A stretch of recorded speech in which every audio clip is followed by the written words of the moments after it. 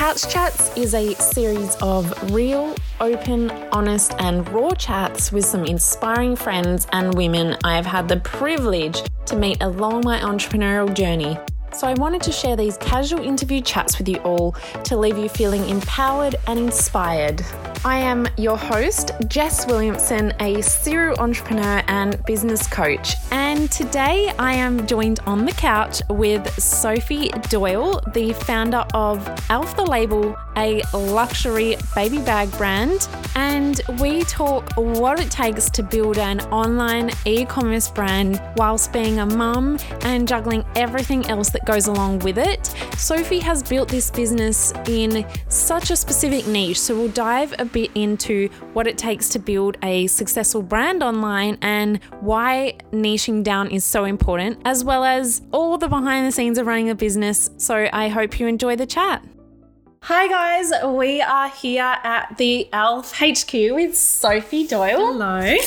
And we are going to be chatting all things building her brand, mum life, and everything that goes in between, all of the behind the scenes, so that you guys can really get to know what happens behind the glossy photos. So thanks for joining me on the couch. No worries. It's my favorite colour, pink.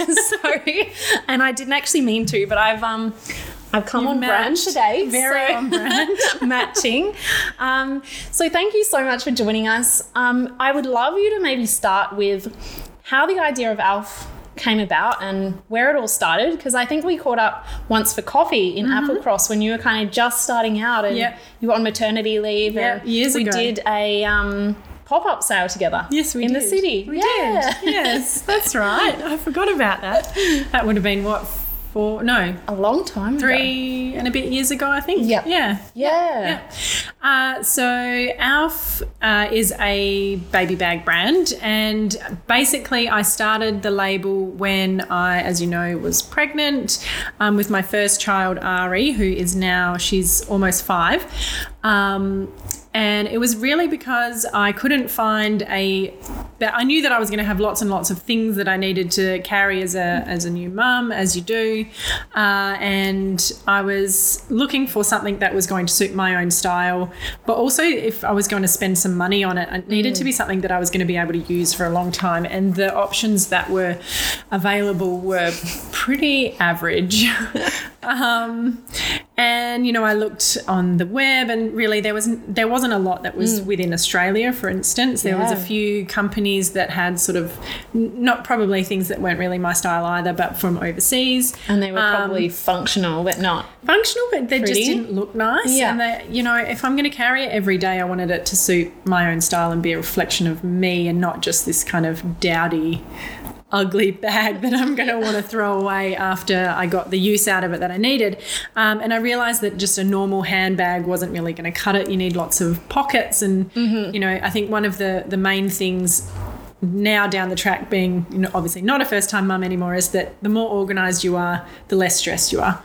So I think that's key for anyone. I mean, I know myself, even just with the handbag situation, I have a million things and I'm not even a mum yet, so I can't even imagine all the things you need to take. Yeah. So it's amazing that you've come up with something that's caters to that. That caters to that, and that's right. And I think that I'd been looking at all these sort of bigger handbags and thinking, oh, I don't, you know, that they look nice, but functionally they're just not going to work. So I had a go at sort of designing one for myself, and I was going up to Indonesia on a holiday, and so I had it made, and then it was never really meant to be a business. It was for myself, and then I had lots of other mums ask me, oh, where did you get that bag from? Is it a baby bag? And I was like, well, yeah, I suppose it's a baby bag, but I had it made myself. And so then all of a sudden I started getting people asking me, do you think you could get me one made? You know, can you contact where you got it made from and get them to make one for me? And I thought, well, maybe there's a little hobby business in this. You know, it's always nice to have a project when you've got a newborn child. Yeah. And so I suppose it was really only then, and I thought, well, maybe I should just give this a shot and see what I can do. And so I went back up to Indonesia and had really, really bad time trying to find a manufacturer, and it was a bit of a disaster.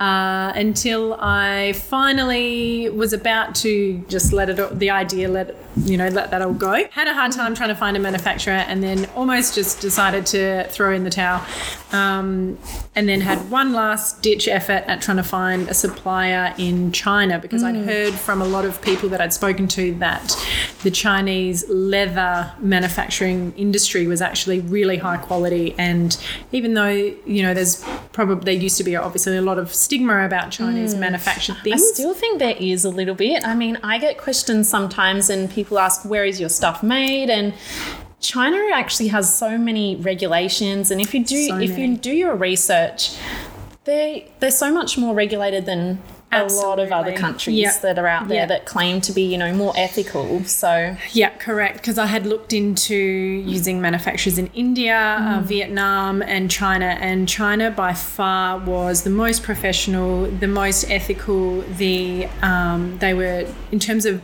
being able to do business online, they were streets ahead of everywhere else that I had looked into. I'd also looked into Australia. That was my first point of call, but sadly, we just don't have the industry here to be able to manufacture leather goods. Everything actually would need to be imported from China to be able to manufacture it here. So firstly, that doesn't make sense for carbon footprint anyway. And also the costs were just extreme. And I didn't want to price my products, out of the market, as in I wanted to be able to afford the bag that I was trying to sell. So that's why I ended up going with China. And then it kind of just grew from there. Amazing. Yeah. And so obviously you said being a mum, so you started this when you first had your firstborn. Yep.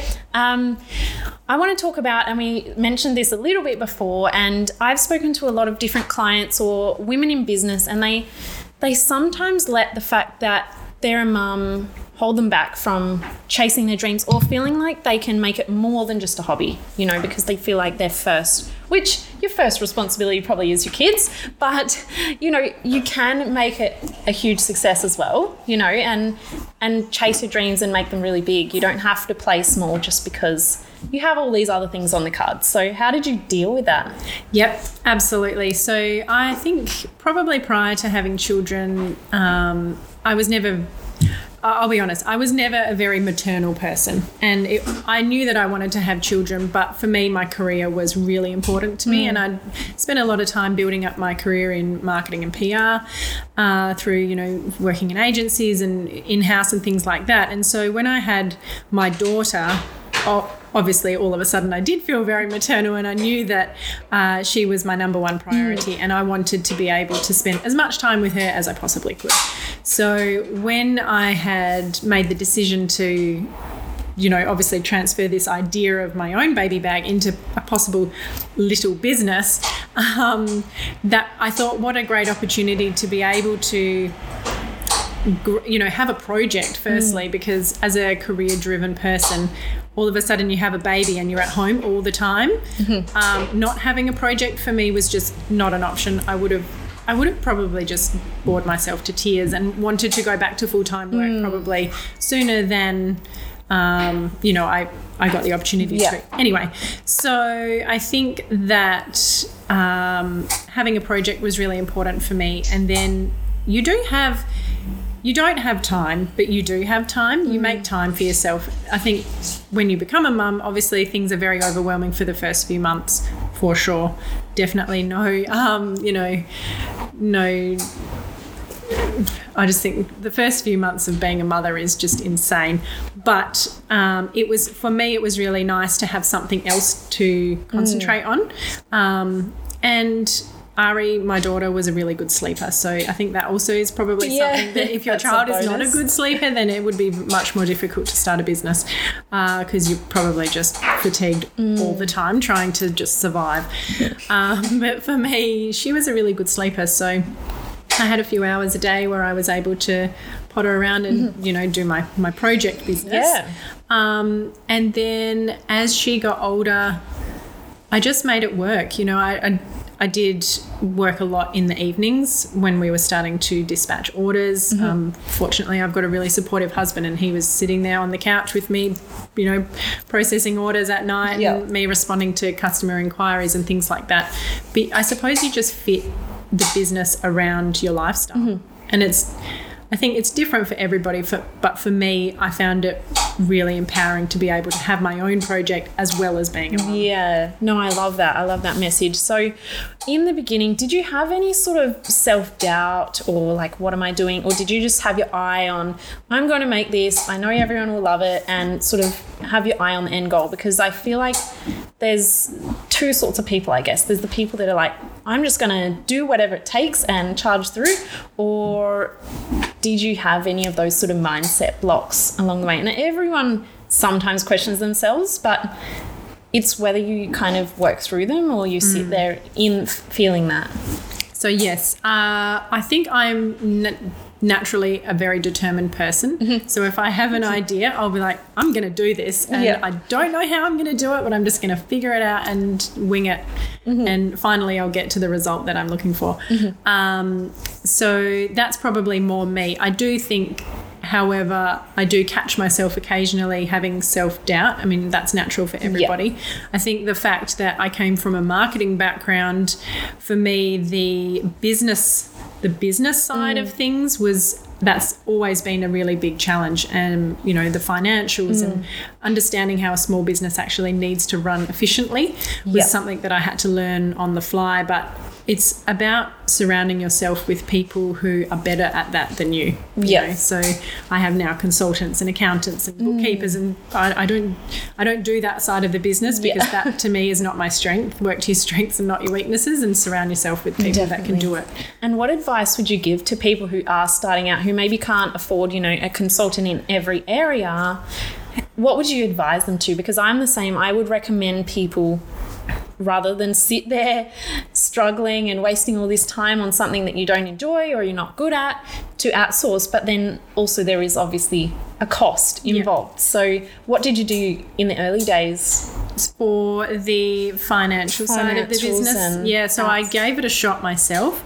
There's obviously this is obviously back in the very beginning. There's lots of different programs that you can use to QuickBooks and Xero, which is what we use now, is quite sophisticated. I didn't start with that. I used the most basic of bookkeeping, which my accountant would probably be, rolling his eyes right now, because I'm sure it took a while for them to smooth out things. But I think you just need to give it a go. And if you feel like it is absolutely overwhelming, then that's what you need to outsource. Definitely. I remember in the early days, I had a spreadsheet for all my sales and all my expenses. Whenever a sale come through online, I would put it in my spreadsheet like one by one.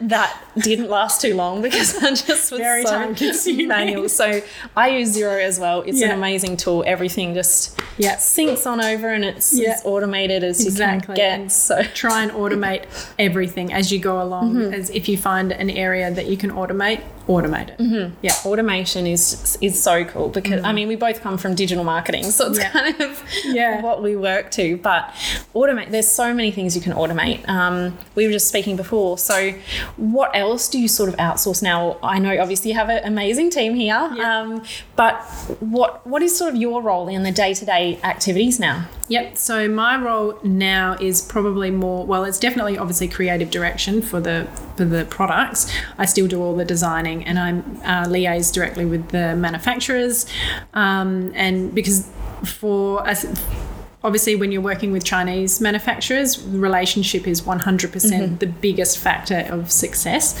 So being able to keep that relationship has been really, really important. Obviously, at the moment, it's difficult because we can't travel to go over and actually see people face to face. So that to me is really important to keep that going on my side, and obviously doing the designing, overseeing, the different areas of the business and making sure that they're running as well as they can, finding holes in our processes and trying to, work through ways to troubleshoot that. Obviously supporting each of the girls within the team on what they're doing and giving them some direction. We have myself and 3 other people who work in marketing now, and obviously being a marketing background, I set the strategy and then the girls roll it out for us, which is amazing. And so probably more of a coordination side of things, and then getting advice from people like accountants and my business advisor and our digital marketing strategist and things like that to get advice on how we can then bring in better processes, and then I sort of distribute that to the team. Yep. Awesome. And another thing that I think a lot of people get stuck on is finding a niche. And obviously your bags are beautiful. Anyone could use them. You could have just gone mass market and said, hi, here's some beautiful handbags for ladies. Plus we might have a nappy mat in there, or changed mat is probably the correct term. Yeah.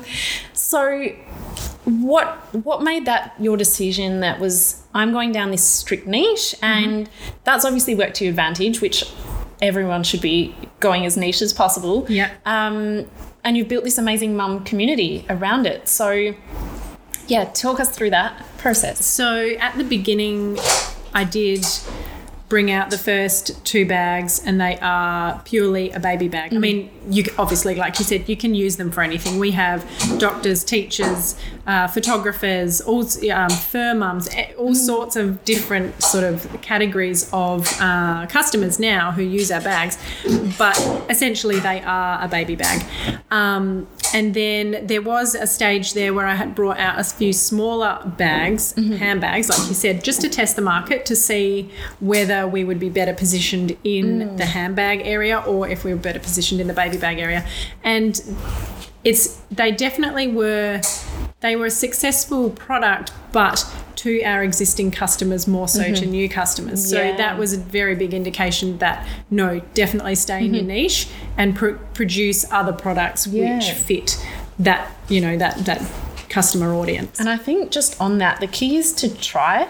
Yeah. And if it doesn't work, then, you know, scrap it and move on. Absolutely. And people are too scared to sometimes try. And it would have been an investment, right? You're not just trying something for free. You've got to purchase and invest and design in these products, which would take months. Yeah. But the key is to just try. You've got to give it a go. You've got to go, and then you never know, because every business and every customer and every audience is so different that really you have to try it for yourself and to know. You've got to learn. Obviously, even having something that isn't your most successful product, you're going to have so many learnings that you've made just from producing that line of goods. So it's almost important to have those not so successful things, because otherwise you're not going to learn from anything, which is, so along the way we've tried different things and sort of fallen back into our baby bag niche. And we're quite happy there now. Awesome. Yeah. Good. Yeah, you guys are sort of, if people are having a baby and they're thinking of getting a baby bag, you guys are the ones they would probably think of. I mean, I can't think of one. I'm not in the niche specifically, but you would have to be one of the most specific baby bag company that does what you do in Australia. In Australia, definitely, I would say so.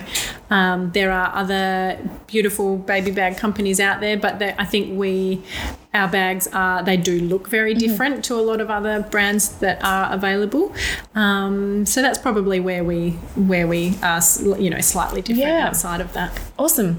Another thing, because your background is marketing and you guys do such an amazing job of brand and your social media, and you guys are always active on there and showing yourself as well.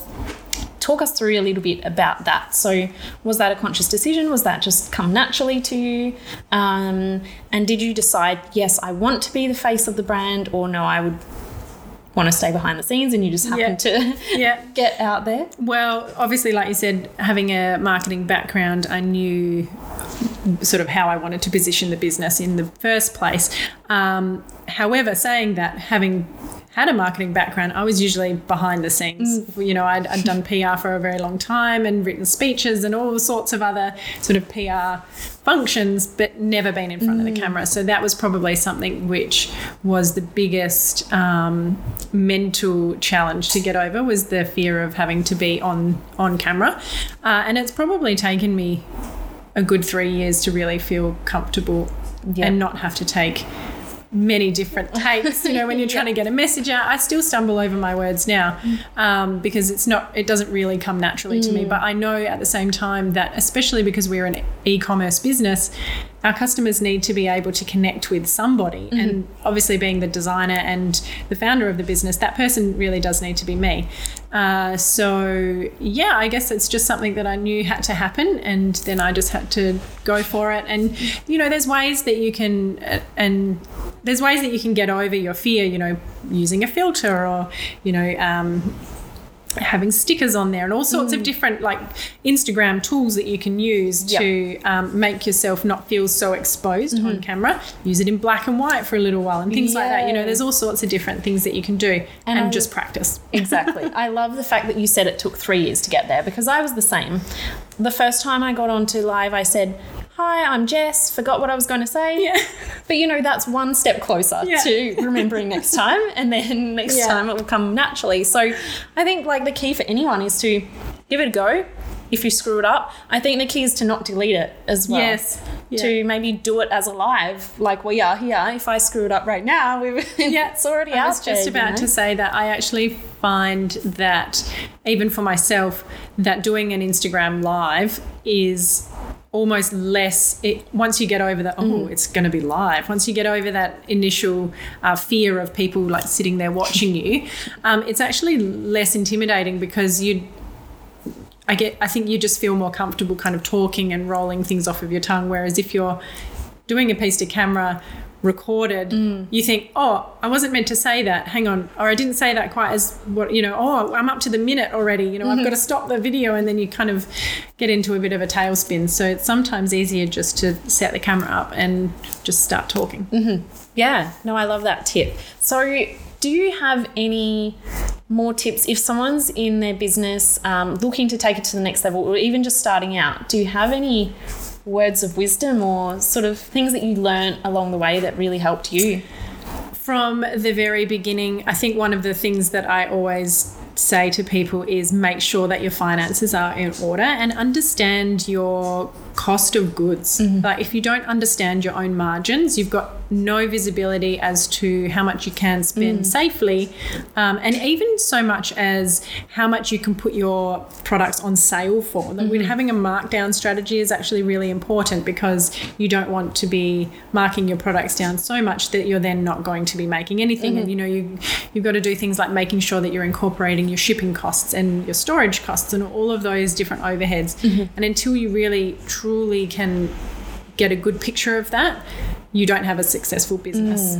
And was that something you knew from straight away, or did you sort of make a few mistakes in that area and learn from them? Yeah, and especially because when I started my hobby business, which I always call it, when I started, I genuinely thought it was going to be a hobby, and that I would be selling to people that I knew, friends of friends, or someone that just, you know, liked the look of my bag. Oh, yeah, cool, I've got one at home. Here, you can buy it from me. That was probably my biggest mistake, was not starting a business with the view of actually it becoming an actual business. And therefore not putting things in place like incorporating all of those costs into your margins. And I had to have a few price increases in the beginning over the first couple of years to actually start pricing the products as they should be, because you know, there's one thing about wanting to set your products within a particular price point, but if that's not realistic, then why are you even bothering? Exactly. And so you don't wholesale currently. Is that an area where you'd look to go? No, because, obviously wholesale, from a margins perspective, wholesale, it's a lot more work to be able to manage all of your wholesalers. I was going to, and then COVID hit. And then I've had a bit of a change of strategy. So now we're going to stay just purely online. And that's partly because I like the idea of being able to control the customer service or the customer experience for people. It's hard when you do have other wholesalers, because you don't know how they're going to merchandise your products, how visually it's going to look when you walk into a store. And also just to be able to sell through your range, to be able to bring something new out. It's also difficult when you've got wholesalers. So one of the things that I really love about our brand is that we're not mass produced, like we produce in smaller quantities to try and control the quality. And also so that we've got a little bit of scope to be able to have things that feel a little bit limited for people. You know, if someone's going to be spending the money on a purchase. They want it to feel special. They don't want it to feel like it's the same bag that every other person has got out there. And over the years, we've had a number of comments and things from feedback from customers to say, oh, I really loved your brand because it wasn't like everybody else's. You know, there's a few brands out there that were very popular prior to us sort of coming into the market. And we've been, you know, people have literally said, I love it because it's not something that you see everywhere. So being able to run small batches and change the colours up and change the materials, that's really important to us. So wholesaling and having that strategy would be much more difficult. Yeah, definitely. Well, I love that because sometimes, you know, people get so caught in, I want to just go bigger, but you've made the conscious decision and you were sort of going that route. And I think COVID's made a lot of us realise we need to just streamline rather than making things so complicated. That's right. And I love that you just made that conscious decision to say, actually, no, we want to keep control. We want to, you know, keep it streamlined and all run within you guys. So, exactly. And so that's really nice. And also being able to, now we're in Fremantle, obviously we've chatted about this, you know, off air, is that we've just moved from a big warehouse space about 10 minutes from here, and now we're down in the centre of Fremantle, which is, you know, a really lovely sort of old town in Perth here, and we're now going to be able to offer local pickup for customers, which is something that we've never been able to do. So we will at least have one touch point, physical touch point, for people to be able to come and see the office and come and touch and feel the product. And I think it comes back to that branding experience, because as soon as you walk in here, and I'll show you guys later maybe, it feels like your brand. You know, it's what it is. So you've done an amazing job on every single touch point. Including most of the time you guys are all on brand with what you're wearing and everything. That's almost unintentional. I think we all just live and breathe. Well, I think maybe subconsciously I was thinking that because this is the only spotty thing I own, and I didn't even think about it. And I'm like, oh my gosh, I'm blending with the walls. Yeah. But yeah, I love that. And I think that's something that a lot of people can't get their head around, is that end-to-end brand experience. Yes. And obviously you've got an amazing background in that. Yeah. So I think that's really important. And you coach people on their branding as well. So maybe just tell us a little bit about that and how that works. Yeah, so I think it's probably similar to you in that you started a brand and, you know, it was obviously successful for its own reasons, and then you just want to help other people who are struggling in those areas. And I think that I almost think that the coaching part of what I do is almost my favourite part of anything that I do. Oh, obviously not apart from being a mum, obviously. Let's just clarify that. But yeah, I really love being able to help people overcome those roadblocks and being able to make their brand visually more appealing, because it is so important when you're operating on social media and things like that. So you work with them on a bit of a brand strategy, and then also do you work with a designer and help them like make that visual? Yeah, so I usually, because I work with clients who are all over Australia, all over the world actually, so I will usually give them recommendations as to the sorts of graphic designers that I would recommend, or the sorts of consultants that I think would fit their brand. And it differs, because with designers, as you know, there can be 10 different designers with 10 different styles, and they're not, just because one person is within your price point, their style might not suit your brand. It's really important to get out of that mindset of, I'll just go and find a graphic designer for however much and that will do me. Like that that's not really how it works anymore. You need to find people that really resonate with your brand to be able to create the best result. Awesome. So just before we finish up, is there any last things you want to leave everyone with? I don't know. I've got so many things to say, but we've had a very good chat about all sorts of different things. It's been really awesome to get to know it a bit more. I mean, I don't think I've probably seen you in person since... not for a long time, especially with years. COVID. So a lot has happened. And it's been amazing to watch your journey as well in the growth. You. So thanks. Thanks for sharing good to chat. all of your knowledge with everyone today, and a bit more behind the scenes so you guys can see what happens in a successful baby bag brand. Yeah. Is that what you would call it? What do you have like a snazzier word for? Well, no. And it's funny actually. I think even 4 years, or it'll be 4 years this October, even 4 years down the track, I still, when people say, what do you do? I'm like, I have a baby bag brand, but I feel like that doesn't really quite hit the spot. And even having only recently written like an elevator pitch for the brand, that's something that I think is actually really important for all brands, is to write an elevator pitch. If you had 30 seconds to, sell yourself to someone in a lift, what are you going to say to them? It's actually really difficult to do. And because baby bags have a bit of a stigma as to not being so pretty and nice, that's where I find it difficult to say, what do we do? So we usually just say like a luxury baby bag brand or luxury leather bags, but it just depends on who you're talking to. Oh, I love that. Well, again, thank you so much for having me on your couch. And it's a very beautiful couch too. Thanks so much, Jess. Thank you. See ya. What a fun chat that was, learning all about the behind the scenes of Sophie and Alf the Label. I hope you guys enjoyed that chat as much as I did. Please don't forget to share to your social media, screenshot this podcast and share to your stories.